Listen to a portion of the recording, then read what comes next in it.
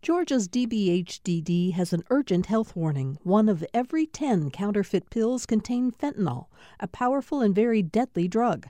Pills from friends or dealers are unsafe, and 1 pill can cause an overdose. More info at opioidresponse.info.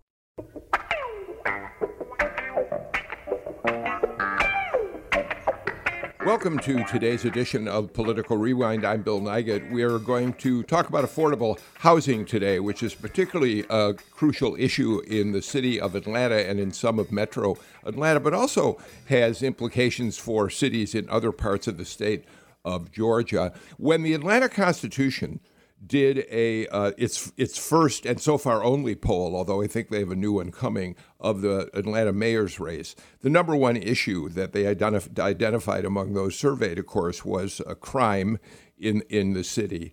But number two was affordable housing. People who responded to their poll said they think that Atlanta is being increasingly taken over by people of means, people who have a good amount of money, and forcing those who are not as wealthy out of the market. And I think one of the important numbers to look at in that respect is the fact that among cities of, I think it's 250,000 people or more, Atlanta is number one in the nation in income inequality.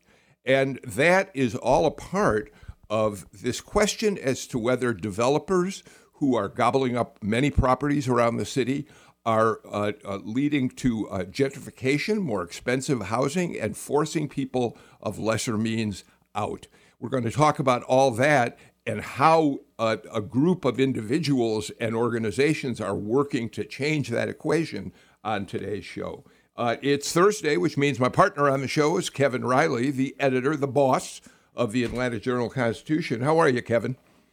I'm well, and good morning, Bill. It's great to be here for this discussion this morning, which I think will be really a good one. Yeah, by the way, I said that your poll showed that violence, gun violence particularly, was the number one issue in the mayor's poll. You, in fact, are going to be involved later this afternoon in a forum with the mayoral candidates in which you're going to ask them about their plans for dealing with violence. It's sponsored by St. Luke's Church, and it can be streamed on their website. Our good friend, an occasional panelist on this show, Dr. Mark Rosenberg, is a part of that as well, right? Yeah, the church put this together. They've been planning it for some time, and I think it'll be a very, very interesting conversation. And people can find it online at the church's website if they'd like to stream it. Speaking of forums, mayoral forums, another one of our panelists today is Sarah Kirsch, who is the executive director of the Urban Land Institute, ULI, in Atlanta. Sarah, you tomorrow morning are sponsoring Mayor's Forum. I assume that one of the issues, but not all, the only issue will be affordable housing, yes? That's correct. It was the dominant issue 4 years ago, and I expect it will be one of the primary areas of focus tomorrow. Give us a quick description of what ULI Atlanta is all about. What is your mission? Sure. The Urban Land Institute is focused on shaping the future of cities with transformative impact worldwide. We do that by connecting our members, by trying to inspire best practices among real estate professionals, and leading on issues facing cities. It will not surprise you when we talk about issues facing cities. Housing affordability is top of the list. Yeah. Okay. Thank you for that.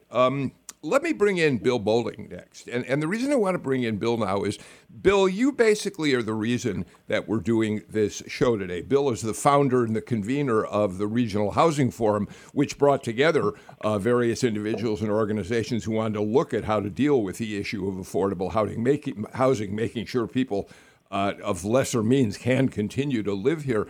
And Bill, the reason I mention this is, a number of weeks ago on this show, we talked briefly about affordable housing, and I made a comment that although a lot of people would like to see housing remain affordable for vast populations in Atlanta, it felt to me like a losing battle. Like developers were always going to win out, and we were going to see ever more expensive housing in the city. You contacted me and said, not so fast, Nigut. Why did you say that? And tell me about your interest in the subject. Well, I did call you on that, Bill. I thought, often it's a matter of attitude about how we talk about these things. So if you start out with a negative question, but this is a tough subject. Let me just say, most people know me from the food bank and fighting hunger, but 5 or 6 years into the food bank, one of the things I realized is that everybody who we were feeding tens of thousands, now millions of people, were paying too much for rent. So I gathered up some folks at the food bank to say, let's talk about housing. They're a very related issue. And we could make this connection to a number of issues that we're facing, I think, including crime. But we started back in 1984, the Housing Forum. We called it the Atlanta Housing Forum, met every month for over 20 years. And then again realized that it really was a regional and, in this case, a state issue. It's something we're all facing as the population grows, as income disparities grow, that it's something we've got to talk about and address. And that's why we have two great experts here to talk about it. But that conversation has continued through the years. And we traditionally do a mayoral forum. We did it 4 years ago. And we did it a few weeks ago to really ask those who would like to be mayor what their commitment is. Okay, thank you for that. Ashani O'Mard, I saved you for last for a very specific reason. You, by the way, are the executive director of the Atlanta Affordable Housing Fund.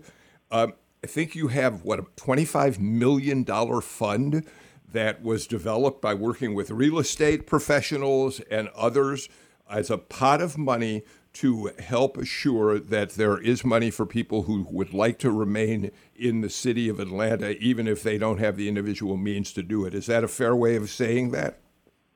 That is a fair way of saying that. We are still working to get to that $25 million. In fact, our goal is to close out the fund at the end of this year with about $20 million, and we're just about $4 million away from that. But yes, it's so interesting when we think about affordable housing, how foundational it is in every other aspect of our lives. Bill just mentioned how even from a food perspective, thinking about how much you're spending on your rent or to pay for your house will impact your ability or inability to secure all the other essentials you need. And so for the Atlanta Affordable Housing Fund, we were able to come together, really driven by a lot of private sector leaders, to say, how can we bring more folks to this conversation to ensure that we can accelerate the supply of affordable housing? And that comes in many forms, whether it's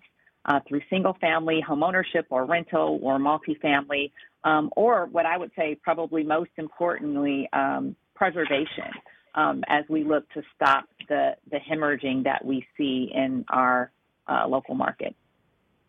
So the reason I said I specifically introduced you last is because I want to define the problem that needs solving as a starting point. And the Atlanta Affordable Housing Fund website lays out some really important data in that respect. Let me share it with our listeners. You say on your website that there are 340,000 households in Atlanta, a staggering number, where people are paying more than 30% of their income on housing, and that is unsustainable. You say that Atlanta is in the top 5 of cities, most expensive cities in the country for moderate income households.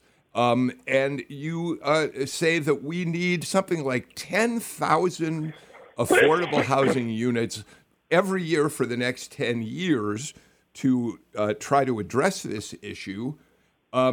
And finally, that between the years 2011 and 2016, while wages for people in the city went up 10%, the average rent increased 48%. So, Ashani, the ball's in your court, and then I want everyone to weigh in on this. That's a significant problem. That is a significant problem. And in fact, what is not on our website, but what is also a fact, is that we are currently the fourth fastest gentrifying city in the country. And so if we don't find a way to either, the short answer I'll say is we need supply. That's sort of where this is going. We're losing a lot of units, about 1,000 on an annual basis. And we need to accelerate the number of units that we are bringing into this market, because what we're finding is there's downward pressure that will continue to impact our region, and those who are of less means will not have options available if we are not supplying those options. So we are, in fact, threatened from an economic perspective. You know, when we look at how we can remain competitive as a region, if we are not all at the table to help address this issue, that will impact our ability to be competitive. Sarah, a question for you. Ashani, said we're in fourth place with gentrifying, and I think we're always interested in, where does Atlanta fit in compared to other cities? But is there? I guess I'd ask her, what's a bad example out there where we would want to say, hey, that's a city that we don't want to be like, and what's a good example out there of a place where we could say we'd like to be more like that? That's a great question. My husband happens to work for Clorox Corporation, which is located in Oakland, and we've done have lots of friends there, and we've traveled quite a bit. But every time we're there, it is you're very much aware of what has happened to a city like Oakland that used to be the city that people would move to from San Francisco to find more affordable options. And I think when we think of the downward pressure, what that becomes is more homelessness ultimately, right? So if we're not keeping up with the supply, if we're not finding opportunities to strengthen, wage growth, then there are many factors that will impact our ability to turn into a city that has a much broader homelessness issue than we currently see here in Atlanta. Sarah? It is a great question. A lot of the numbers you referenced are some work that several of us did together about 5 years ago to answer in part that question. What problem are we trying to solve? What's the magnitude of it? At that time, this was 5 years ago, we said we were losing 1,500 affordable homes in the city alone on an annual basis. And that number looks more like 5,000 in the 5 core counties, which we defined as Fulton, DeKalb, Cobb, Gwinnett, and Clayton. That's where 80% of our jobs are, so that's a really important thing. In those last 5 years, the Urban Land Institute said in our Emerging Trends report last year, the housing affordability crisis will explode without intervention. Those are pretty inflammatory words from the Urban Land Institute, explode without intervention. But part of the reason to define the problem is to say, and we were having this conversation the other day, what tool do we need to solve which problem? We were suffering from this, it's overwhelming, we don't know what to do, how do we begin to chip away at it? And we kind of had everyone and their sister saying, here's the solution. The reality is there is no silver bullet. We need literally 20 different solutions, working in coordination, talking to each other, figuring out how the Atlanta Affordable Housing Fund can support Atlanta Housing Authority, how we can grow the nonprofit sector. And I think in that respect, there are cities that have done a good job in building the infrastructure needed, the ecosystem, if you will, to get everyone working together. There was a group of us that went to Seattle to understand how they were working together, public, private, nonprofit. I think Austin, Texas does really good work in that respect. The reality is there is not a single city that cracks the code on this. And, I think that's why you have major proposals as part of the Building Back Better, federal policy to say, this is a national problem. And so I think it's about making sure that we are working in a coordinated way and being really clear about which policy or funding solutions can. Sarah, we just had a big hit on your phone, and I'm not sure quite what it was. Can the rest of you hear me okay? Yes. Bill Bolling. Okay, Bill, let me bring you in. There are lots of different individuals and groups of people who are affected by their inability to afford housing in Atlanta and in other cities that face this problem. So let me just take on one of them and ask you to address it. It's what you call legacy residents of neighborhoods. So, I think that's self-explanatory. You're talking now about people who have perhaps owned a home in a neighborhood in the city of Atlanta for many years and suddenly find that property taxes are driving them out of the community because they no longer can afford to pay the increased property tax because the community around them is transforming into upper income. Talk a little bit about the impact of what you call legacy residents on this issue. I think the place to look right now as a model is over on the west side, which is a neighborhood that's being gentrified. Microsoft just bought 80 acres over there. It's talking about several hundred, 800 workers. So there's a lot of people that want to move there. And one of the things we realized through the West Side Future Fund is we've really got to save the folks who have been there all these years. They actually set up a legacy fund. I think it was about $3 million, identified everybody in the neighborhood who had been there through the years. They're usually elderly folks. This is their only asset, and guaranteed that as long as they live there, their taxes would not go up. That's a model that we can replicate around the region, and one that we really need to pay attention to, because that really defines the character of a neighborhood. I know I moved to Decatur in the 80s, and it has completely justified since I've been here because they didn't get ahead of that curve. So it's something, as Sarah talked about, there are many, many different tools. This is one that we actually know an answer to, and we could replicate. So, Ashani? Yeah, I would agree. I think the West Side Future Fund has really set forth a holistic approach and a really unique model that focuses not only, again, on like single family and creating pathways to home ownership, not only for primarily for legacy residents, but also making sure that there are other housing options available on the multifamily side as well as the single-family rental side. They are also partnering with both nonprofit developers and mission-driven developers to come and help to scale that work. And this is something that, the Atlanta Affordable Housing Fund, we're only 2 years old. We were launched back in 2020. But, as we look to scale and accelerate the supply of affordable housing, it is those types of partnerships, also partnering with our local governmental agencies. We focus on the 5-county region to find out how we all sort of leverage our resources to come together. It's those capital stacks that oftentimes get stuck, and a developer might need one slither in order to move forward that oftentimes will delay a project. And so we are really trying to bring forth flexible capital to help reduce the friction that developers often encounter as they're looking to get their projects off the ground. Kevin, let's explain something, because both Bill and Ashani have mentioned the West Side Future Fund. And let's point out exactly what that is.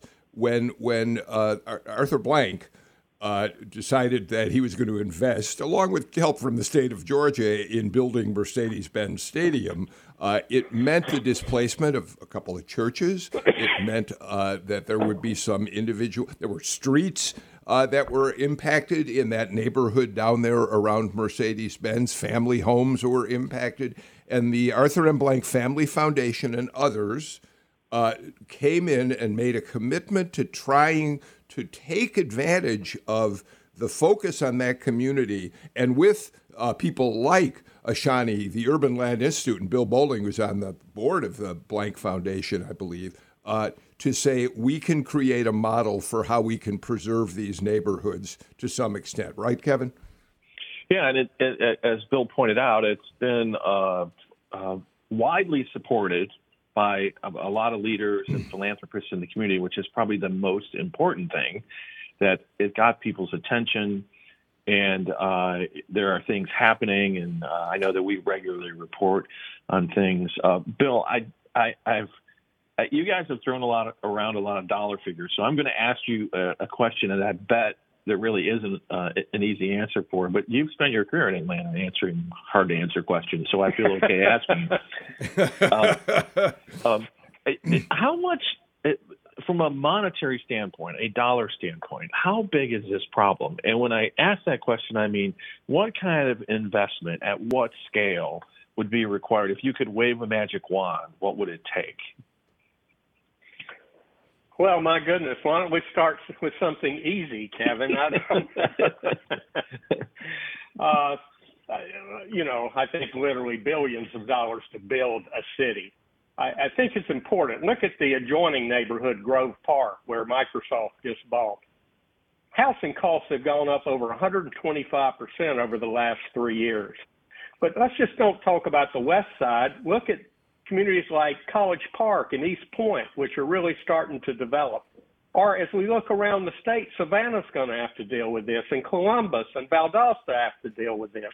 So these are tools, if this is a priority, and it really is a priority to keep the character of a neighborhood intact and to create a place that we would all want to live, that this is a particular tool to use. But, we look at it in a broader way. If we don't address housing, we've got to address wages. If people don't make a living wage, they can't pay their rent. You notice the governor just put in money for child care, a major issue to every family with children, that they can't afford child care and rent, as Ashani talked about earlier. So this is really a larger puzzle. We're talking about housing today, but if we don't address housing, we're not going to have that quality of life for these other issues either. Okay, let me interrupt the conversation just for a moment. We've got to take a break. When we come back, I want to ask you all a fundamental question before moving on to some of the goals that you all share in terms of how we can deal with this problem. But the fundamental question I want to ask is going to be, what's so bad about gentrification? Isn't it making the city a better place in many ways? And when you have gentrification, what do we lose? We'll talk about those questions and more after these messages.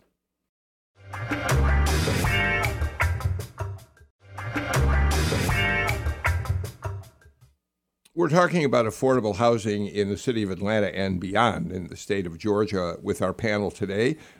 We have Bill Bolling, who is the founder of the Regional Housing Forum, and you know him, I think most people do, as the founder of the Atlanta Community Food Bank, from which he built a network of food banks around the state that continue to be helping to feed people in the state of Georgia. Sarah Kirsch, Executive Director of the Urban Land Institute, Atlanta. Ashani O'Mard, Executive Director of the Atlanta Affordable Housing Fund, and of course, my partner on Thursdays, Kevin Riley, editor of the Atlanta Journal-Constitution. Kevin, I want to read a quote from Matt Bronfman, who is I can't remember if the title's president or CEO of Jamestown Properties, one of the biggest developers certainly in Atlanta and beyond. They developed Ponce City Market. Matt was also responsible for Chelsea Market in New York, which really transformed the meatpacking district in New York, just as Ponce City Market has done it here. And Matt's a guy who's considered, Kevin, to have a social conscience. I don't think he's thought of as a rapacious developer, but he said this recently. People throw out gentrification like it's a bad word, and that's an oversimplification. You want to have some degree of gentrification because you need to improve your tax base and support public services like arts, education, and parks. So some degree of gentrification is absolutely necessary if you're going to be part of a successful city, Kevin. And there's the tension between, how much gentrification that does give you a bigger tax base as opposed to helping people who you really want to preserve in your communities.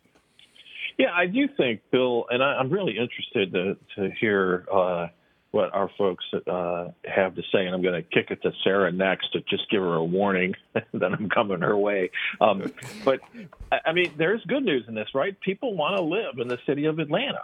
I mean, it's an extremely desirable place to live, and there are a lot of cities that would love to have that problem, I suppose. And I do think we've learned, though, that, hey, let's just let the market guide us. Whatever the market does is the answer. I do think people have come around to that is really not going to lead us to where we want to go. But on the other hand, I mean, how much should government or a philanthropist intervene, Sarah? I mean, how far should it go? How far should it go? I think we have some runway there that I don't think that's what we need to worry about at this point. And look, Bill said earlier, it's about neighborhood character. It's about, the quality of place. And I don't think any of us want a homogenous place. We also recognize that deep concentrations of poverty serve no one, right? That the pathways out of poverty are more difficult when you are in a community of concentrated poverty. So you want mixed income development. You have practical issues like, I don't know if y'all remember, there was a sort of minor weather event a few years ago where schools had to shut down, and the superintendent of Decatur schools, and then later the superintendent of Atlanta schools said, hey, if our teachers could live in our communities, we could keep schools open. I mean, there are really practical issues about preserving affordable housing. I think the reality is it's more of a fundamental, moral question of who gets to participate in the upside of investment, right? Do people who are there get to participate? Do they get to stay, or are they considered that it's not for them? And that happens in, transactional ways, but it also happens in how development's done. And I think, what we hear across the country is, particularly in rapidly changing urban neighborhoods, people saying, hey, I feel like development's being done to me and not with me.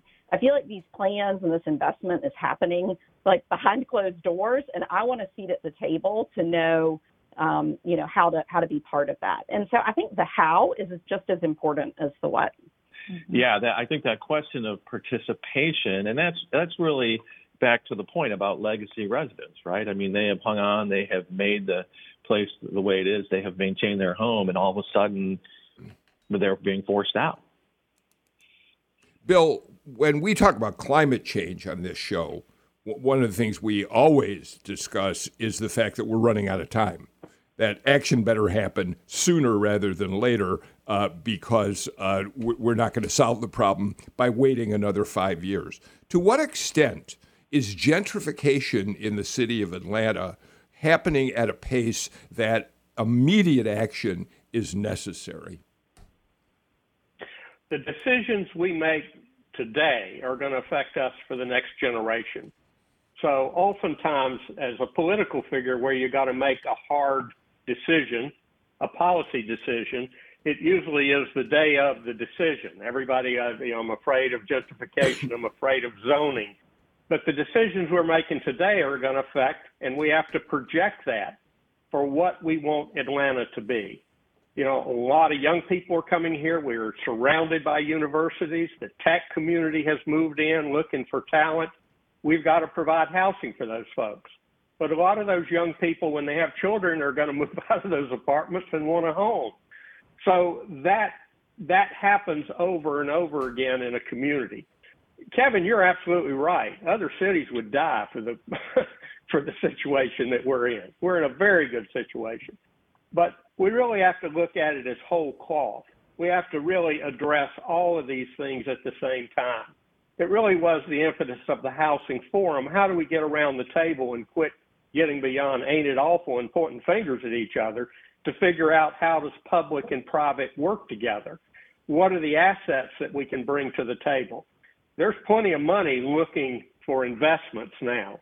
What we have to do is make the right investments and really take care of the folks who have been living here for a long time. Ashani, let's look at another aspect of all this. There's only so much. The Fourth Ward, which is a perfect example of gentrification. I mean, right. Most of us can't even begin to afford to live in a neighborhood that at one point, even maybe certainly 10 years ago, if not 5 years ago, would have been relatively affordable for us. So that's an example of land use that's already completely occupied and has been gentrified. But one of the issues that all of you are looking at, and one of the solutions you're all looking at, is how much public land may be out there. Would a survey of public land in the city of Atlanta show that there is enough property out there that you could build affordable housing stock on that hasn't been snapped up by developers in a neighborhood like the Fourth Ward? Absolutely. We've been hearing about this as of lately with all of the forums happening between the land that is available, the many acres available through the Atlanta Housing, but also just city-owned land that could certainly be a guiding point. And one thing that I did want to say as we talk about this gentrification issue, and I appreciate it, Kevin's point, is it has got a bad rep, but I think it goes back to the pace at which we see gentrification occurring. And I think we've got to reframe how we approach development in any neighborhood. Every single neighborhood should be aspiring to be a great neighborhood. And I think a lot of that focuses on how we make inclusive gentrification happen. How do we create every neighborhood to be a high resource neighborhood that is desirable while balancing and preserving the culture as well as residents who have helped to build that neighborhood. And I think what has happened in neighborhoods like Old Fourth Ward is you, in the blink of the eye, it's turned over, and we have not had we've not been intentional about making sure that residents have an opportunity to remain in the neighborhoods where they would like to stay or where they would like to raise their home and can be a beneficiary of, all the great resources that might be coming to that neighborhood. Yeah, the public land question is huge. That's low-hanging fruit, right? Someone refers to public land and public assets like buildings as the hidden wealth of cities, right? It's right here. We should be leveraging it.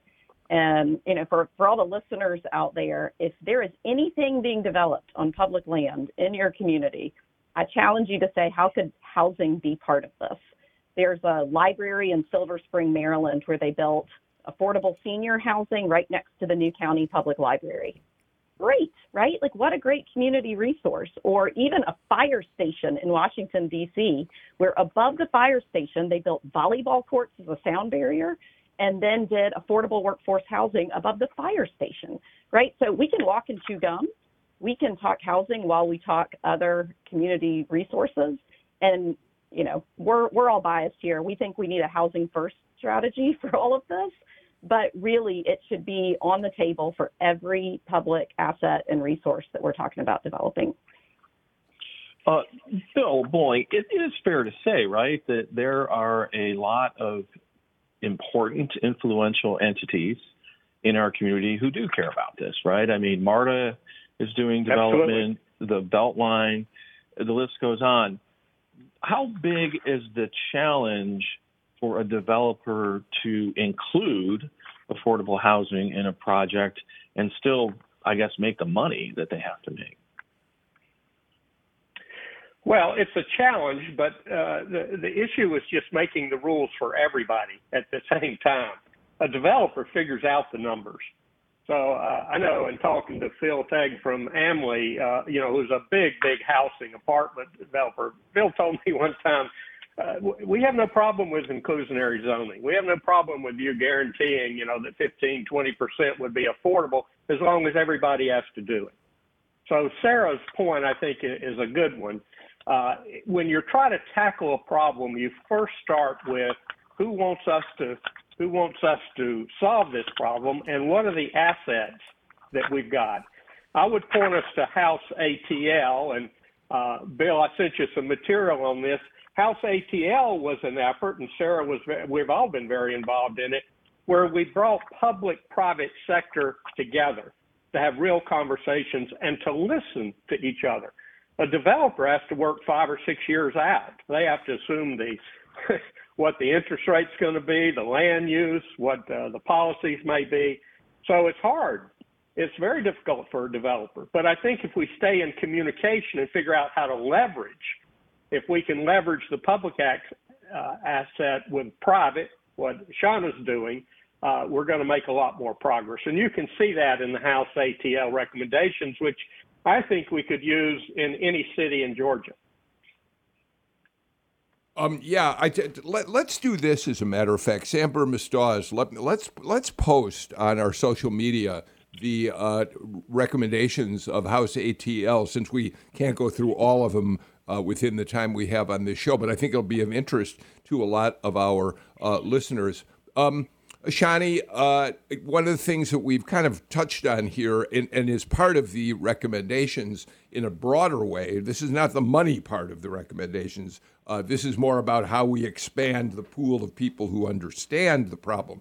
Expand understanding among regional leaders, policymakers, and professionals on how to address housing affordability across income bands through educational resources and case studies, highlighting successes and results. That's just one of the recommendations. How is that working? Are you, as you develop your fund, this $25 million fund you're working towards acquiring, are you finding an increasing number of leaders, whether they're philanthropic leaders, whether they're business leaders, nonprofit leaders, are they getting this? Absolutely. So we've talked a lot about House ATL, and we're fortunate enough to have Sarah, who has been orchestrating and leading that work for several years now. One of the amazing outcomes of House ATL has been the Funders Collective, which has brought together a amazing group of stakeholders from the nonprofit side, the social impact investing side, philanthropic leaders, as well as governmental partners, and a number of our local financial institutions who come together and really focus on coordinating investments that go into affordable housing. I like to think of it as a bit of a Shark Tank, where we will invite developers to present their projects who are in need, who have gap financing needs, or may just be looking to assemble the financing resources for their projects. But we also have an opportunity to really coordinate amongst ourselves and also just lift up what the need looks like. I think a lot of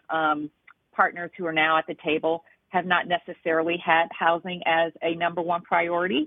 And this has been a very educational moment to say, hey, here's the need. Here are concrete opportunities for you to come at the table. And Atlanta has been fortunate like that. I certainly lift it up as a best practice that other communities could probably exchange knowledge on. And I think what's so remarkable about the Funders Collective is it is a solution to a problem, that there were a lot of people who wanted to do something about housing because they were suddenly realizing that anything they cared about was made better by investing in housing. You care about educational outcomes, you need stable housing for kids, because when they move more than once in a year, you've got a major problem. You care about health outcomes, you need nurses who can live close enough to hospitals that they can get there, right? I mean, it's one of these issues that people have said, I know if we have better housing solutions, it'll pay dividends, if you will, to all of these other things that we're concerned about for our community, like Bill mentioned with, access to healthy foods. But they didn't have a way to do it, right? It's complicated. We could spend all day talking about this. And what the Funders Collective has done is give a platform for people to do it without having to go through all of the relationship building, understanding all of the deals. And that's been so encouraging the last few years. It's easy to get discouraged, but seeing how many people are willing to invest and be part of the solutions. And, Kevin, to your question on developers, having private sector developers at the table who are by design problem solvers and innovators has been really valuable to hacking problems. And that's a real that's a real bright spot, if you will. Okay, Sarah, help us, just give us several examples of how money from a Funders Collective is being distributed. Who's getting that money? What are they committing to doing so that they are eligible for funding? Talk about that just a little bit. Yeah, I'll kick it off, and I may ask Ashani to jump in.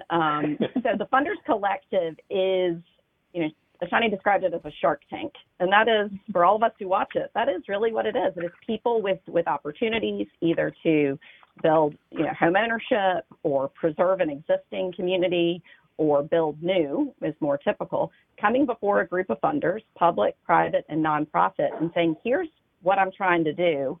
I'm at the, we should use a baseball analogy instead of a football analogy. It's the top of the night, and I just can't, close this. And who can help me here? Department of Community Affairs will be there and say, oh, you know what? We're working on this new program, and this may be able to help you.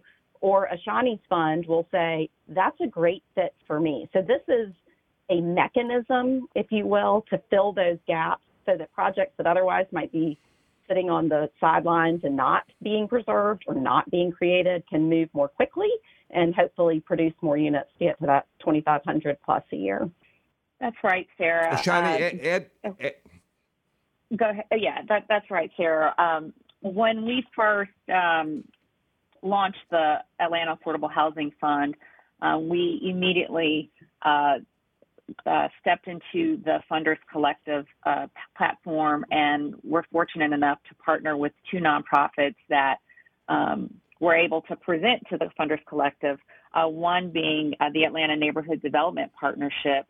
And at the time, they were just launching a single-family preservation initiative where they were focused on basically growing and scaling their single-family rental portfolio. For many years, ANDP has focused on creating for sale a single-family product, but was really focused on building out a portfolio for longer-term affordability. And they were able to secure senior debt, but also present it to the Funders Collective. And we were able to partner with Invest Atlanta, which provided about $2 million in funding. And we were able to come to the table as well and really help them blend down the cost of their capital to be able to actually acquire more units, over 60 units. Okay, we got more to talk about, but we got to get to our final break of the show. We'll be back in just a moment.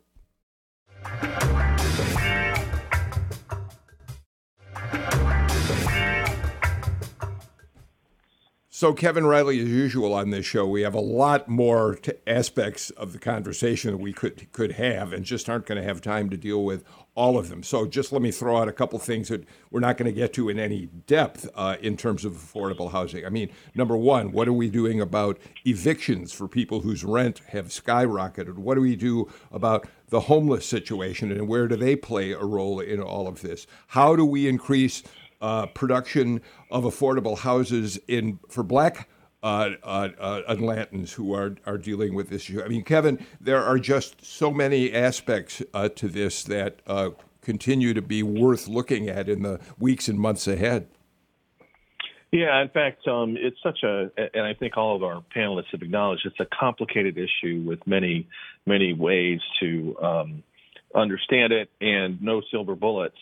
So I was going to ask. I don't know who wants to jump in. I've been picking on Bill, so maybe I'll pick on him again. But I mean, Bill, one of the things that I've watched you do as you explain complicated issues and motivate people to deal with them is tell a success story. I mean, so give us something that you point to that you say, look, here's how it could work. Here's a thing that's happening that will help you understand this and perhaps motivate you to work on it with us. Well, I could name projects, but I think more importantly, Kevin, we would talk about the process that we're in. Oftentimes, and I called Bill on this, we feel like we're overwhelmed and can't solve the problem. We've talked about things that we're doing today, the Funders Collective, the House ATL. We have, and you look at Georgia Tech and Georgia State and Atlanta universities, all those, we have innovation, we have motivation, there's an urgency to it. There's a conversation at House ATL, at the Housing Forum. There's conversations just as we talked about with the Funders Collective. So there are processes in place that actually will move the needle. I don't think we have to feel hopeless. I don't feel like it's too complicated for us or it takes too many levels of funding. I think we're at a very hopeful stage in the city. And there are projects to point to, but I think more importantly, we have the right people around the table. And that is the key. We did the same thing when we brought the Olympics in, or we try to solve any problem in the city. You got to get the right partners around the table with an innovative plan. So I feel very hopeful. I hope people will join this conversation at the Housing Forum and other places. And I hope people around the state will continue this conversation. Sarah and Ashani, we're short on time, but and we don't want to talk about specific candidates running for mayor of Atlanta. But I do think it's worth pointing out that Mayor Bottoms, when she took office, committed to a $1 billion fund to address affordable housing. Some of the candidates running have agreed that they would like to continue that. Are you hopeful that whoever becomes the next mayor of Atlanta is looking at affordable housing in a significant way, Sarah, and then Ashani? I'm very hopeful. If anyone tuned into the Housing Forum that Bill moderated a couple weeks ago, the difference of discourse from 4 years ago felt light years apart, right? 4 years ago was when Mayor Bottoms made the $1 billion pledge at the Housing Forum. And there were a lot of ideas, but nothing felt particularly well baked. Right now, you have serious proposals from all leading candidates. And I think you also have a recognition that housing is part of addressing the systemic issues that we care about, like crime. So it's a question of priorities. This is not a question of if we can get it done. It's a question of leadership. Agreed. Courageous leadership is just the thing that inspires me the most right now. And I think making sure we're bringing innovative solutions to this conversation is important. We've seen the candidates lift up and celebrate things like community land trust models and preservation and a ton of things, making sure that there is leadership at the top level in their cabinets. And I think that is going to help us unlock some of the bottlenecks that we've struggled with. So I'm very, very hopeful. We are out of time for today. Bill Bolling, you got about a 20-second finish you want to give us? Well, the number one issue that citizens said was crime. And, of course, that is number one issue. Education, the environment, all of these things are related to housing. So they are part of one call. All right. I knew Bill Bolling would get the last word, Kevin Riley. How would it be otherwise? Thank you all for a terrific conversation. Yeah, really happy to have you, Ashani O'Mard of the Atlanta Affordable Housing Fund, Sarah Kirsch, Urban Land Institute, Bill Bolling, the convener of all things about what's happening in Atlanta, including the Regional Housing Forum. And Kevin Riley, thank you. Good luck tonight with your forum on gun violence with the mayor's candidates, Kevin. And Sarah, yours tomorrow on issues of importance to the Urban Land Institute. That's it for us for today's Political Rewind. A new show again tomorrow, of course. In the meantime, I'm Bill Nigut. Please take care. Stay healthy. Wear your mask when you're inside and close to other people. And go get the flu shot that will supplement your having, of course, already been vaccinated for COVID. Take care, everybody.